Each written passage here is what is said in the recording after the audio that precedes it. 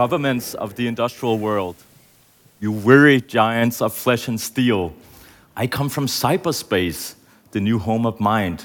On behalf of the future, I ask you of the past to leave us alone. You are not welcome among us. You have no sovereignty where we gather. We have no elected government, nor are we likely to have one. I declare the global social space we are building to be naturally independent of the tyrannies you seek to impose on us. We did not invite you. You do not know us, nor do you know our world. Cyberspace does not lie within your borders. You do not know our culture, our ethics, or the unwritten codes that already provide our society more order than could be obtained by any of your impositions. People of Next, German digital people, Hamburg digital people, I've been following your tribe for many years, and here you have a good thing going here.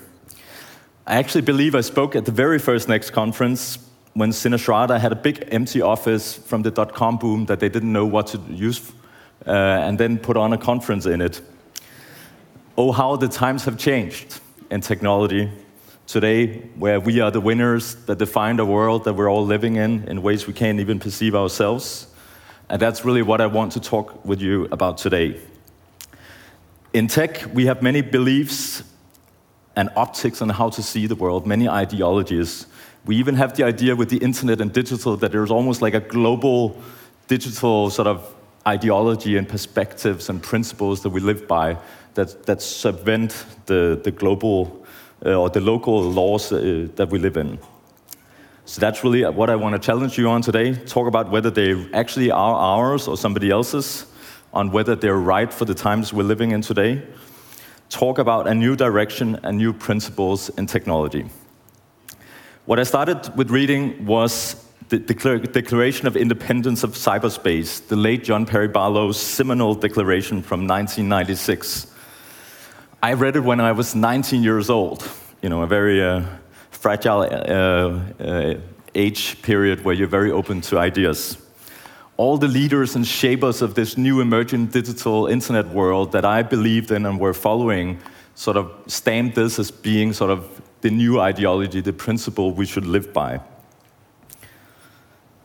So I did.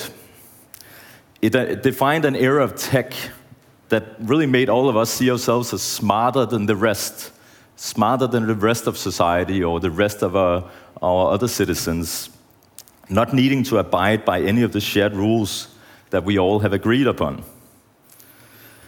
It also allowed many of the things that are causing a lot of issues nowadays, where every company just thinks they can do as it wants and not play by the rules, not pay taxes to the societies they extract value from, or by even abiding by the existing rules, Uber, taxis, where every individual on the internet should just do as they want, with no limitations, hate speech, etc., where no community architectures or new institutions were created, no new democratic forms at large that could create sort of the renaissance for the society in a digital context. And where we stand in 2018, 25 years in, with the internet pervasive everywhere, with so little regulation and rules for it. Where 25 years in, we haven't created any new core institutions at all. It's done more wrong than any other piece of text has done in the digital era. And its principles and the manifest it was is a big reason for why we are where we are today, with the skeletons falling out of the closet every day, scandals rolling out every day, and a tech world that suddenly really sort of isn't the world I imagined that I was going to be a part of. Its only principle being that there should be no principles at all, total anarchy and freedom. At best it was naive, at best it's just a bunch of ultra-libertarian West Coast anti-government thought labeled as ideology for a new generation and a new digital global culture. It hasn't served us well. More and more, it started to show me that we have let a few 100,000 people in a suburban province on the west coast of the United States of America define the principles, the ideology of the internet and the digital age. It's the place they call Silicon Valley. We've let them define the ideologies, the narrative, globally. We've taken it all in because they were the new thing. They live in a few villages in Palo Alto. City, you can't even call them cities, they are really villages. They are a few thousand people, or a few 100,000 people in a provincial city called San Francisco that, however much we love it, is a very small city that isn't even the capital city of the country it's in. And a lot of it really comes from their DNA. They settle out west, the rebels and the cowboys, to explore the new. Their business culture is about digging for gold. That is what California was about. The dream that somebody would strike gold if they digged hard enough. That the one out of 1,000 that did it would take it all home. What they nowadays call a unicorn. So when we look at it, a lot of it really comes from the foundational cultural aspects and the DNA of a few 100,000 people. And obviously it's not because they're wrong in any way. We have just allowed them to really define the life and era we're in. To sum it up a little bit, just sort of to show some of the paradigm changes and the differences in culture, it's a very different culture from the rest of the world. It's even a very different culture from the Midwest in the US or from the East Coast of the US. All these values are not even New York values or Washington values. They're very explicitly in a very little spatial place on Earth that, however much we love it, has been able to sort of transcend everything. And when we look at it, a lot of the values don't really connect with what we're about in Europe. You know, the German Mittelstand, all the long-term sustainable companies we're building compared to the gold-digging VC model. The idea of everyone's freedom at every cost compared to our sort of very much social community coexistence.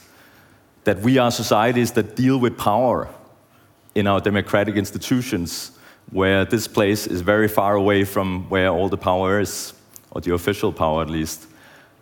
That it's a provincial place that has never really dealt with power before now, where we have 27 capitals in the EU.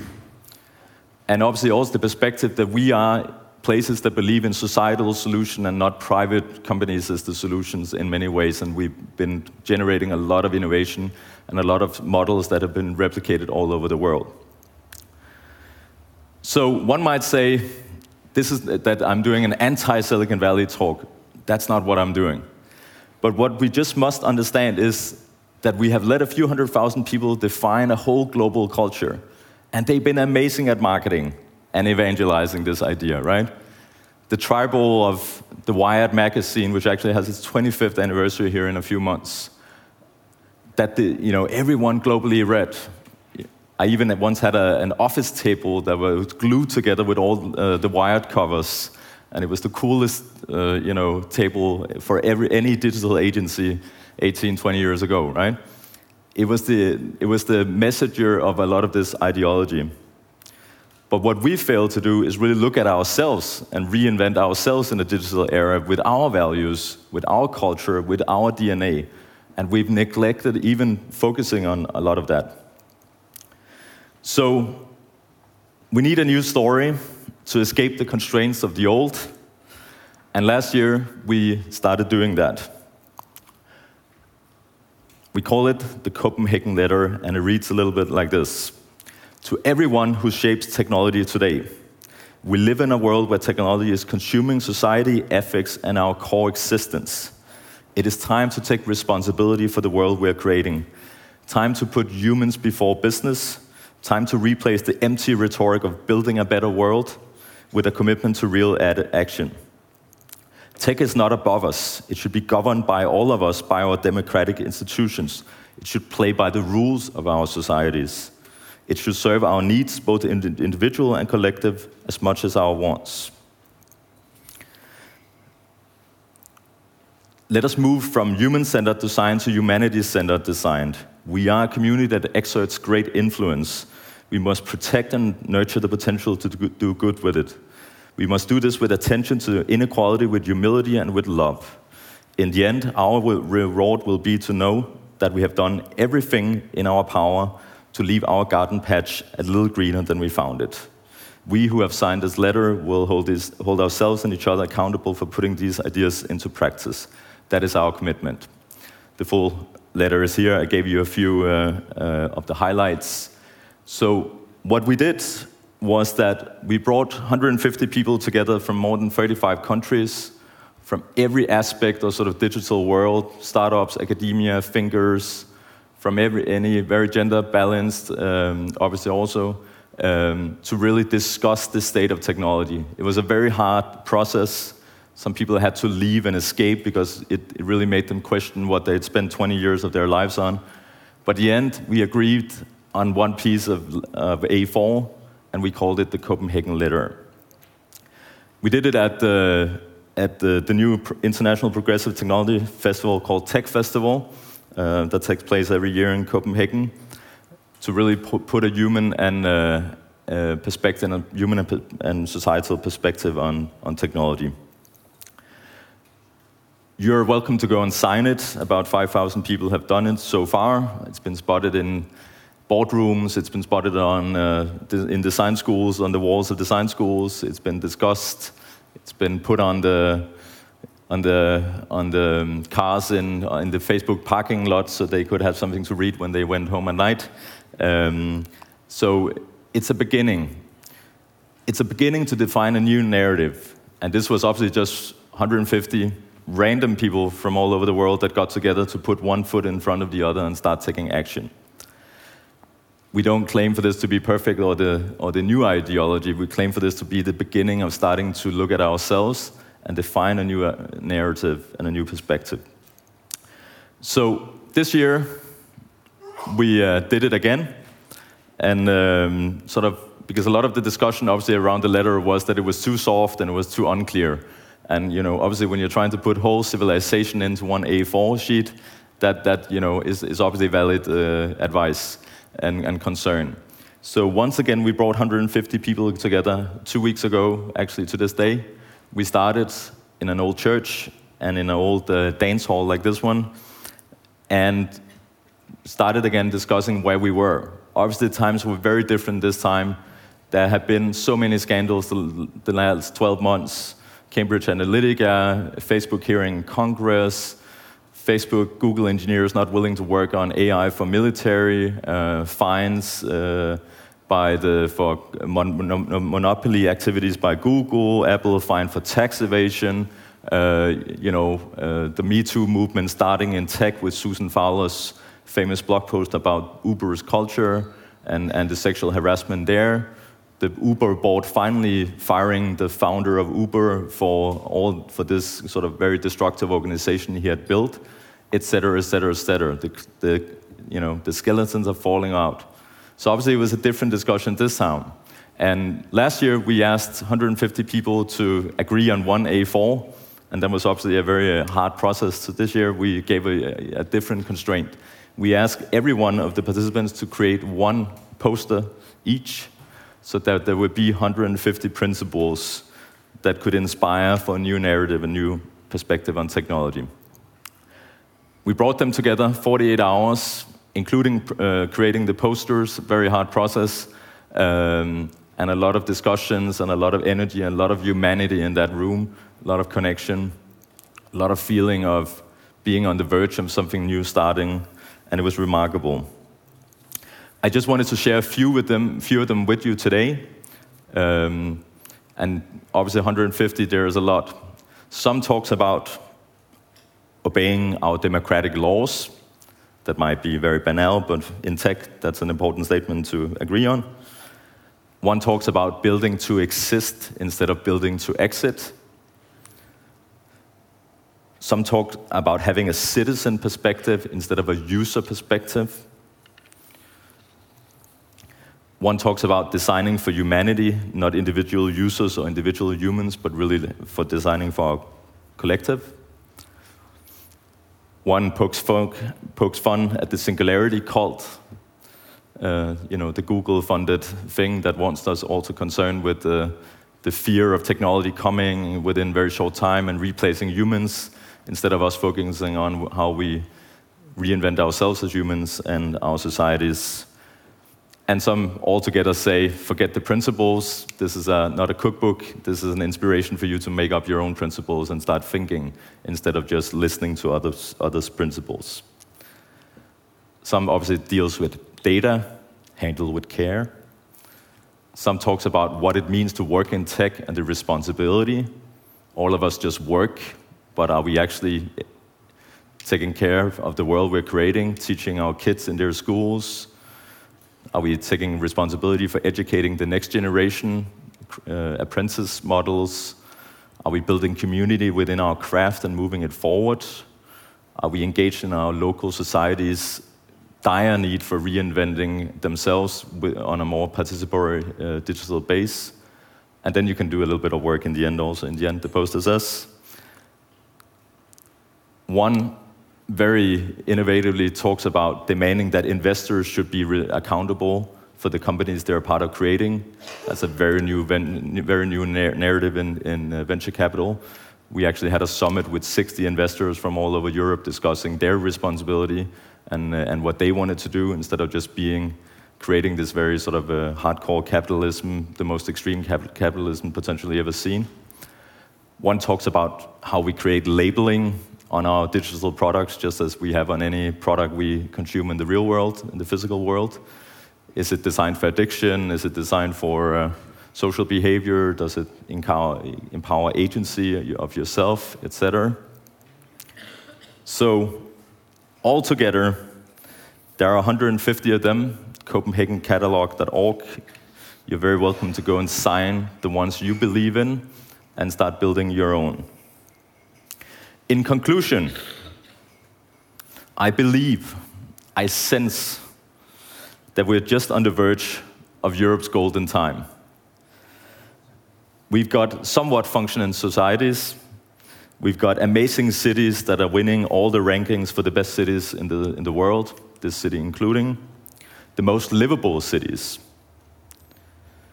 We're in between the big tech of the US and the wild tigers of China. We are in a very special place, and we have a very big opportunity just now to be the solutions to where tech is today. We're really good at finding balances. At Tech Festival 2 weeks ago, every summit, every discussion, every think tank was about balancing things. Kept repeating, we need to find a balance instead of being black or white, either or. How do we find the balance? We're good at finding the balance between our community and our individual needs. We're good at taking care of those that need help instead of just buying land in New Zealand and thinking that havoc and doomsday will come, not paying taxes, and then asking people to be a little bit happy when they donate $2 billion to the homeless in the US, instead of actually, going the other way around, which is the European model. We could be the ones that really invented a lot of our social systems and democratic systems in this internet era, something we've neglected to do the last 25 years because we've been preoccupied with this idea that we were creating this new institution, this new cyberspace where there were no rules and we would just create a whole sort of the end of our existing models. I've started doing it the last 2 years, engaging in my local society, working with politicians and trying to make a difference. It feels somewhat provincial at times because obviously a little bit more sexy to fly around the globe and talk about whizzy technology things. And it's messy and it's tough and it's complicated, and I don't understand the democratic process and how things get into law. There's a lot of need for better systems, but we need to start engaging.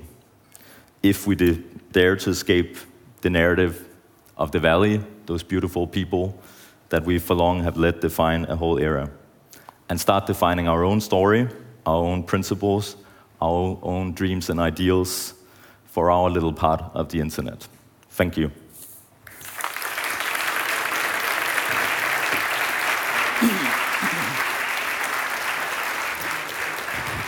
Thomas, wait! Don't go! Come back! And take a sip. One more time for Thomas, please. Oh, thank you.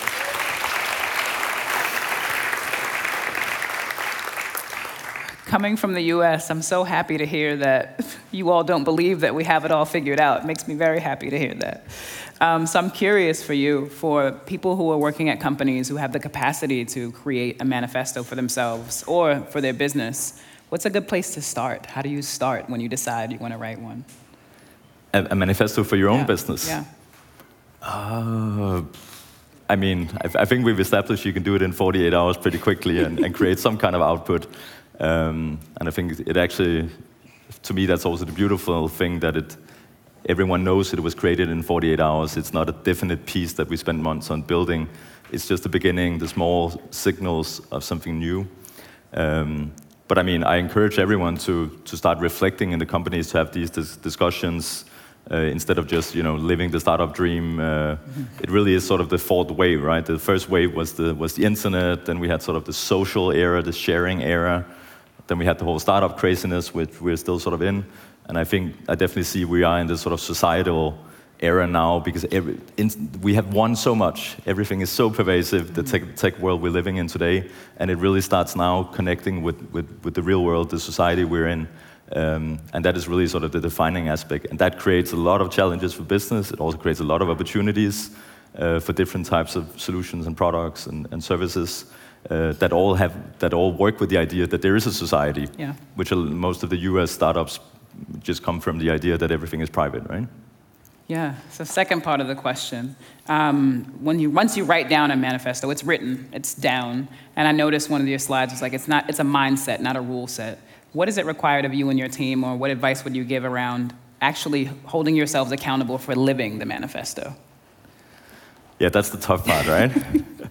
A lot of people started doing sort of workshops, just sort of digesting even the Copenhagen letter, trying to figure out what the heck did they mean when they write this, and what is it all about, right? So a lot of people have sort of this processing in the companies, digesting also in government and democratic institutions.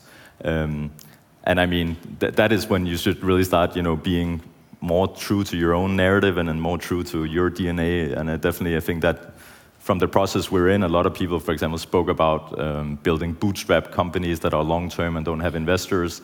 How would you put a label on them so they are as sexy as a unicorn, right? How do we build a narrative? Some people call it zebras, but I don't know whether that's so sexy. But a lot of this kind of identity aspects also so we can really be part of something instead of all of us realizing we're alone, right? And I think that's also what's starting to building now, that everyone probably reckons that everyone knows that the tech principles and narrative is broken, and suddenly it's starting to be, everyone discovering that we're probably the majority. Yeah. We're not a minority here. Awesome. Zebras are sexy, I think. Zebras are sexy, yeah. They have magnificent animals. Thank you so much, Thomas.